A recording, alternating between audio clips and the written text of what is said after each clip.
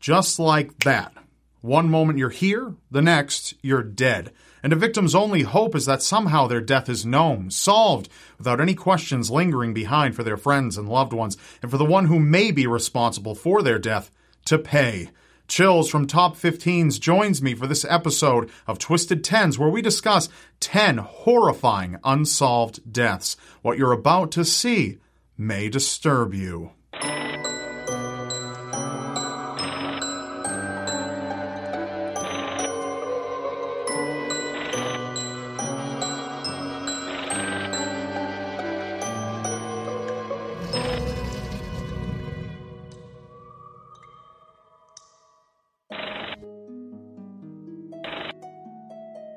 The name itself inspires some rather gruesome thoughts. The Cleveland torso murderer got their name for the victims they killed and dismembered in the 1930s in Cleveland, Ohio. The exact number of victims isn't known, but it is said to be between 12 and 20. The Cleveland torso murderer had a rather specific type of target, and they did well at preventing themselves from getting too much unwanted attention. Most of their victims were drifters who went unidentified even to this day. As drifters often had no personal connections to anyone else, they could easily be killed without any family or friends identifying them. This, coupled with the fact that their victims also came from lower class society, made the investigation even less likely to be fruitful. The torso murderer shrouded their actions in mystery with their grisly calling card of dismemberment. They would remove the limbs and head of their victims and would also at times cut the torsos in half and castrate their male prey. While many killers who dismember bodies do it after their victim dies, it was shown that the torso murderer had other tastes. The ones they chose to kill would die from the dismemberment itself, usually from a bloody and vicious beheading. All their victims died while filled with the worst type of fear and agony. Though some suspects were questioned, no indisputable evidence was ever found, and the Cleveland torso murderer lived out the rest of their days unidentified, much like so many of his victims.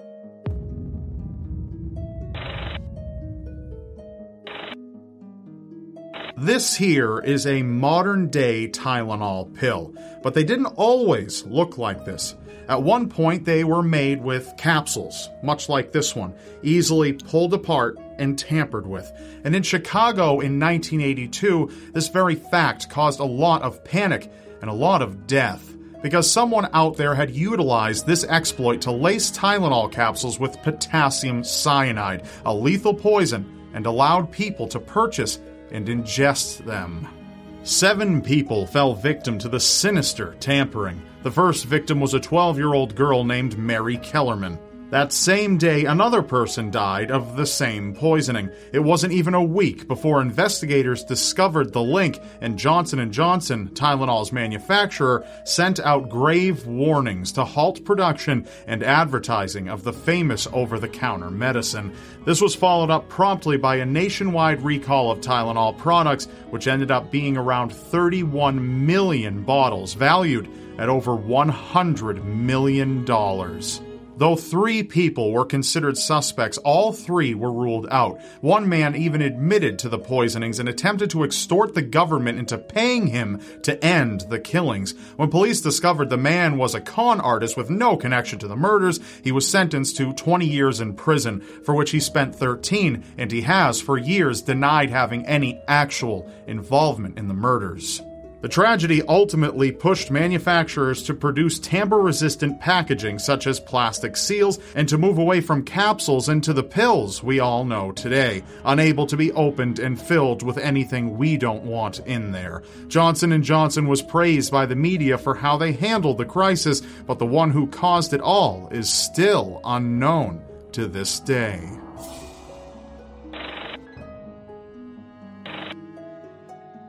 Before Richard Ramirez became infamously known as the Night Stalker, there was another man who held that title and to this day is still known as the original Night Stalker and the East Area Rapist. Like Ramirez, this unidentified serial killer and rapist operated in California, both in the northern and southern parts of the state. Through 1979 to 1986, the East Area Rapist killed at least 12 people and raped over 50. Such large numbers make it hard to believe that police could never solve this case, but the case baffled them. It was originally believed that the East Area Rapist was 2 different people, a person raping women in the north and a man murdering people in the south, but due to DNA testing and a very very distinctive modus operandi. Police came to the strong belief that they were dealing with one man. The East Area Rapist is believed to have originally been a burglar who eventually evolved into a serial rapist. He would break into homes at night, wake the occupants, who were oftentimes a man and a woman, and threaten them with a handgun. From there, he would force the woman to tie up the man and then tie up the woman himself. He would stack dishes on top of the man's back and go about his business for sometimes hours, ransacking the house, eating food, and stealing property. He would tell the man that if he heard the dishes rattle for any reason, he would kill everyone in the house. At times, the victims would be unaware if their attacker was even still inside the house or not while they were bound, helpless on the floor. Eventually, the East Area Rapist would evolve yet again to murder, binding, raping, and bludgeoning or shooting his victims to death. As of June of 2016, police have announced a nationwide push to capture the original Night Stalker, with a $50,000 reward to whoever can lead to his arrest.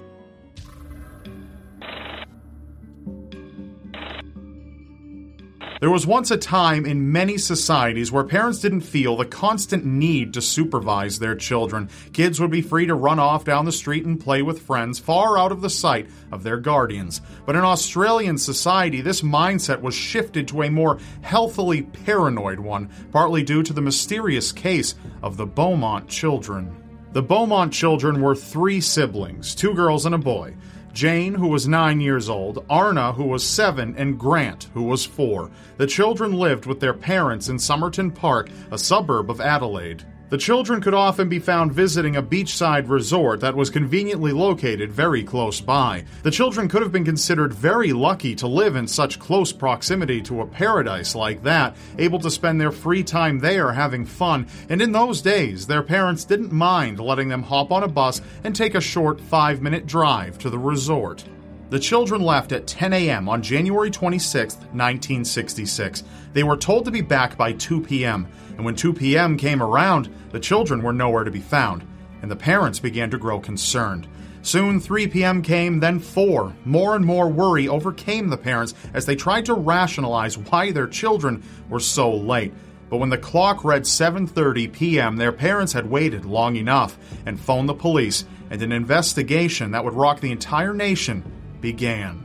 It was discovered that the last known sighting of the Beaumont children was by a postman who knew the children well, so his statement was treated as entirely reliable. He said that he witnessed the children having a good time as they walked down the main street, heading in the direction of their home, but they weren't alone. Several witnesses claimed to see the children with a tall blonde man believed to be in his mid-30s. Because Jane, the oldest, was incredibly shy of anyone she didn't know, her parents found it odd that she would be seen having a good time and laughing with a stranger. But then something clicked. A remark Arna had made sometime before. She told her mother that Jane had got a boyfriend down at the beach. Their mother believed this was simply another young child, but it's now believed that this tall blonde man had possibly met the children a number of times when they visited the resort, and they began to trust him to the point where he could lure them away. The Beaumont children remain missing to this day, their fates unknown, but many tips have been sent in over the years since their disappearance. The most recent tip perhaps is the most promising yet, reigniting the case as recently as January of 2016. Police believe this could end up as just another one of the many dead ends in the case, however, especially considering their current suspect has been dead for some time. Though investigators continue their efforts to crack the case, it's unknown if it'll ever be solved.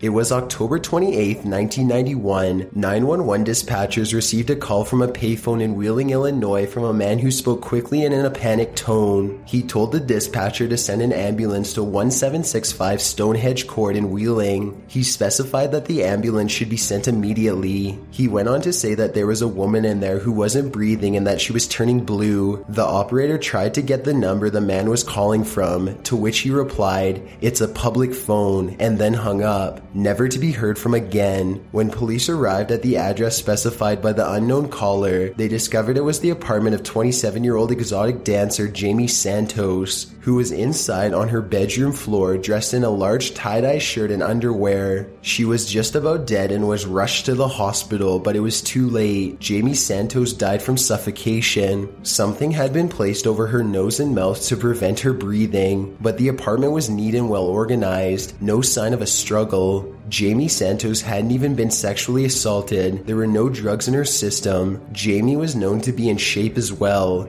and had a bit of a temper. She would have no qualms about fighting off an attacker, but there were no signs of her resisting. To this day, police only have the 911 recording to go off of, made from a payphone that was removed years ago. Stay with us. We'll be right back. Bloody FM presents Hometown Ghost Stories, a paranormal podcast that investigates a new town every week, bringing you all the hauntings, from haunted houses to castles, bridges to asylums, wandering spirits to demons. Over 100 episodes covering different towns all over the world. Tune in to Hometown Ghost Stories live on YouTube every Tuesday night at 9 p.m. Eastern or on any podcast platform and find out if your hometown is haunted.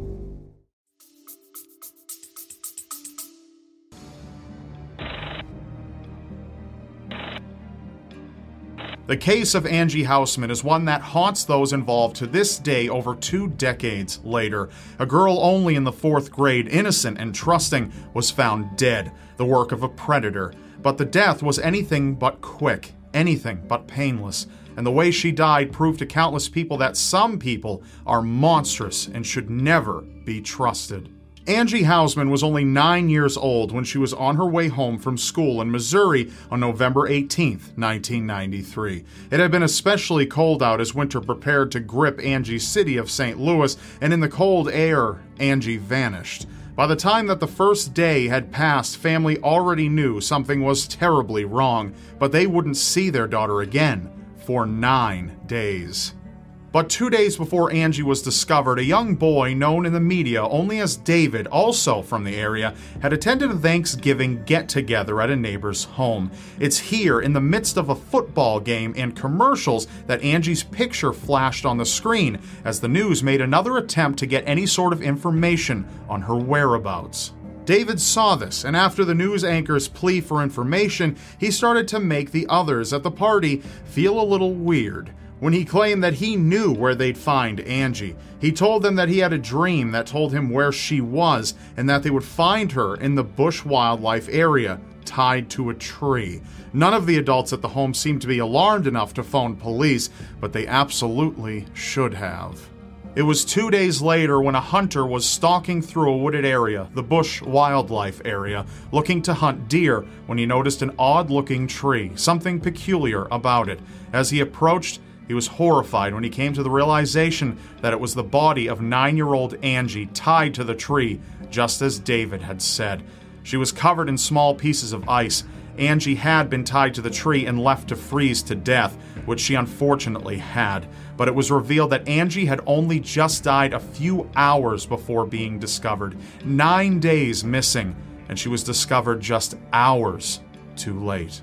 With devastated loved ones, police investigated every angle, questioning David as well, not believing his dream claims as much as they believed someone told him something. But David never budged from his claims that he had had a dream, his mother even claiming that their family had a history of predicting events through their dreams. Investigators determined that Angie had been starved, raped, and tortured before her death, and was held at an unknown location for around a week before she was left to die out in the cold with duct tape wrapped around her mouth and eyes and handcuffs on her wrists. There have been plenty of leads throughout the years, confessions and all, but nothing has checked out to solve this horrific murder, though investigators, now much older, continue to search for anything that could bring justice to the death of Angie Houseman.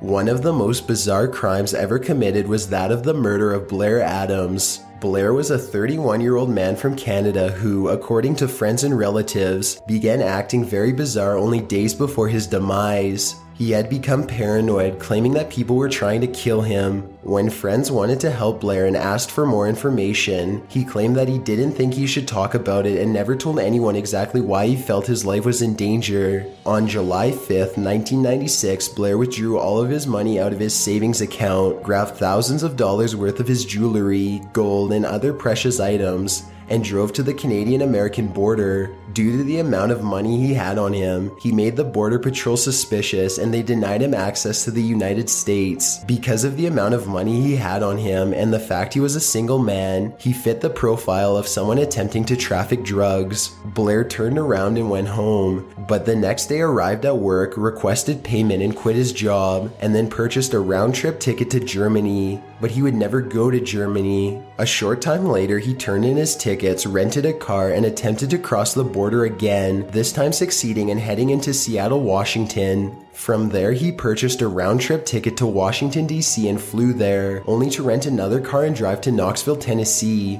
This puzzled investigators, as it made no sense for him to fly past Tennessee just to drive back to it. There was also nothing to indicate that Blair knew anyone in either of these areas. While in Knoxville, Blair stopped at a gas station and then complained to the attendant that his car wouldn't start. The attendant determined that he had the wrong keys and that he wouldn't be able to start the car. It's unknown how Blair drove there to begin with. The attendant noted how paranoid Blair was. Even though he was the only one in the gas station, he kept looking around as if someone was going to jump out at any moment. Blair was able to find a ride to a nearby hotel where he continuously entered and exited the lobby for about an hour before finally purchasing a room. Once he received his key at around 7:37 p.m. that night, Blair walked out of the lobby and outside one final time. That was the last time he was seen alive. 12 hours later, Blair's body was found, naked from the waist down, and his shirt was ripped open. Investigators determined that his pants had been taken off of him and that he didn't do it himself. His body was covered in cuts and abrasions, as if he had been fending off an attack. Eventually, Blair sustained a violent blow to his stomach, causing it to rupture, and he died as a result. Perhaps most strange of all was that $4,000 worth of American, Canadian, and German currency, as well as his jewelry and gold, were scattered around his body at the scene. To this day, this case dumbfounds investigators, who have no idea who Blair was running from or to.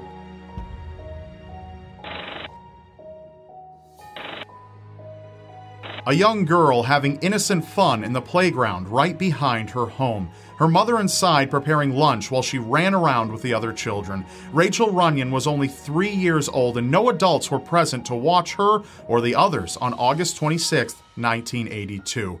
Well, there was one adult, but it wasn't the kind that anyone would want overseeing their children. The other children at the playground that day remembered a large black man, probably around 30 years old, who enticed Rachel with chewing gum and led her away from the fun and games into his car, described as blue with wooden paneling on the sides by the children who were present. Her mother, devastated, desperately hoped that she would be able to have her daughter found and returned to her safely, but that was sadly not the case. Rachel was found 24 days later, naked and hogtied in a river and almost entirely unrecognizable. Her parents had to undergo the traumatizing experience of confirming that it was their daughter by identifying the unique condition of her teeth. The body was in such poor condition that it wasn't possible at the time to even determine the cause of death or gather any evidence that may have led to the suspect being identified.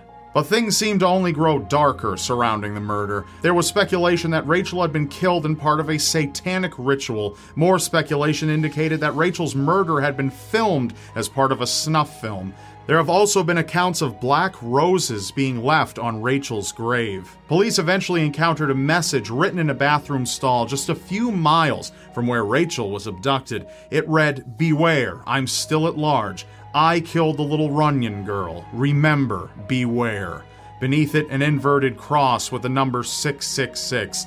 Though haunting, many people chalk this up to a satanic panic that was sweeping over the nation at the time of Rachel's murder. Police have had hundreds of suspects come across their path since the murder, some more promising than others, but none connected enough to charge with Rachel's murder. Rachel's mother has since become an advocate for endangered children and continues to help keep other families from having to endure the loss that she has.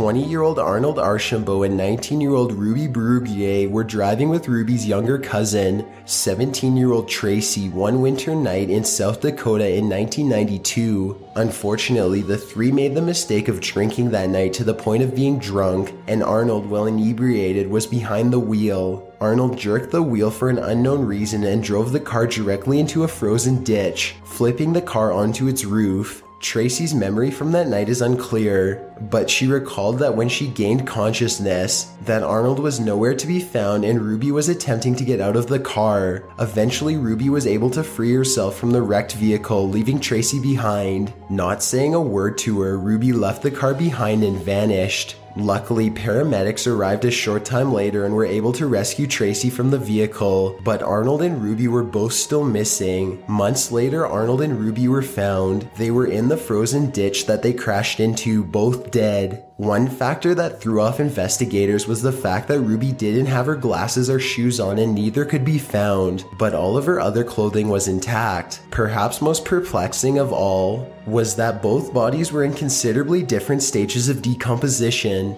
as if one body had been dead much longer than the other. Arnold's body, submerged in the frozen water, was in much better shape than Ruby's body, found in the same water. Not everyone believed that Arnold and Ruby were the victims of a drunken car accident. One person claimed to have witnessed Arnold on New Year's Eve, nearly 3 weeks after the accident. Whether foul play or the victims of an icy drowning, the exact circumstances of their deaths continue to perplex investigators.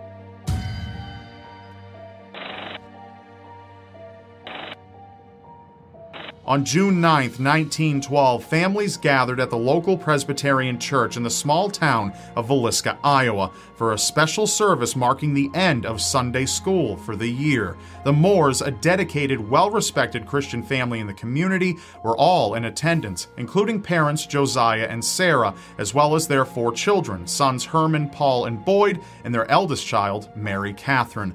But when the festivities ended, the Moore children weren't ready to let the day end, and begged their parents to let neighbors Lena and Ina Stillinger spend the night.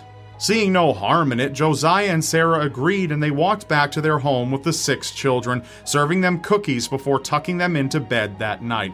However, no one could know that it would be their last meal, or that the dawn would bring about horrific bloodshed. An unknown assailant had broken into the house and hid in the attic, smoking and waiting patiently for the family's return. After everyone had fallen asleep, the intruder barged into the adult's room and hacked Josiah with an axe until he was unrecognizable, before beating Sarah and all 6 of the sleeping children with the blunt end, until the house fell silent again. But it wasn't just the gruesome discovery of the bodies the next morning that unnerved the police. The murder weapon was left behind in a bedroom next to a 4-pound cut of slab bacon, and an unfinished meal sat next to a bowl of bloodied water on the dining table.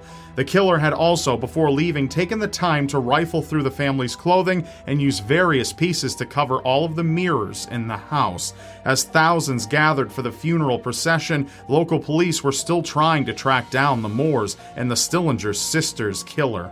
But after crossing off name after name on a long list of suspects, everyone from a state senator to a traveling reverend, they still had no solid leads, and the case turned cold. To this day, the why and the who behind the Villisca Axe murders remain unsolved.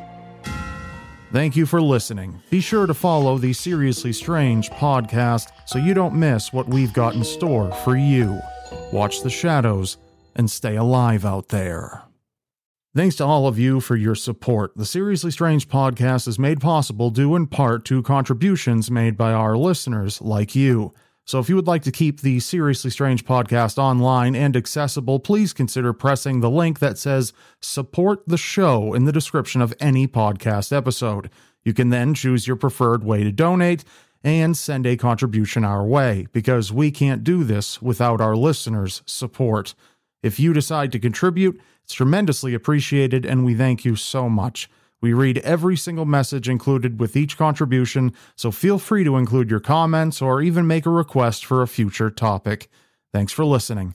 We've got a lot more in store for you. Take care and enjoy your next episode.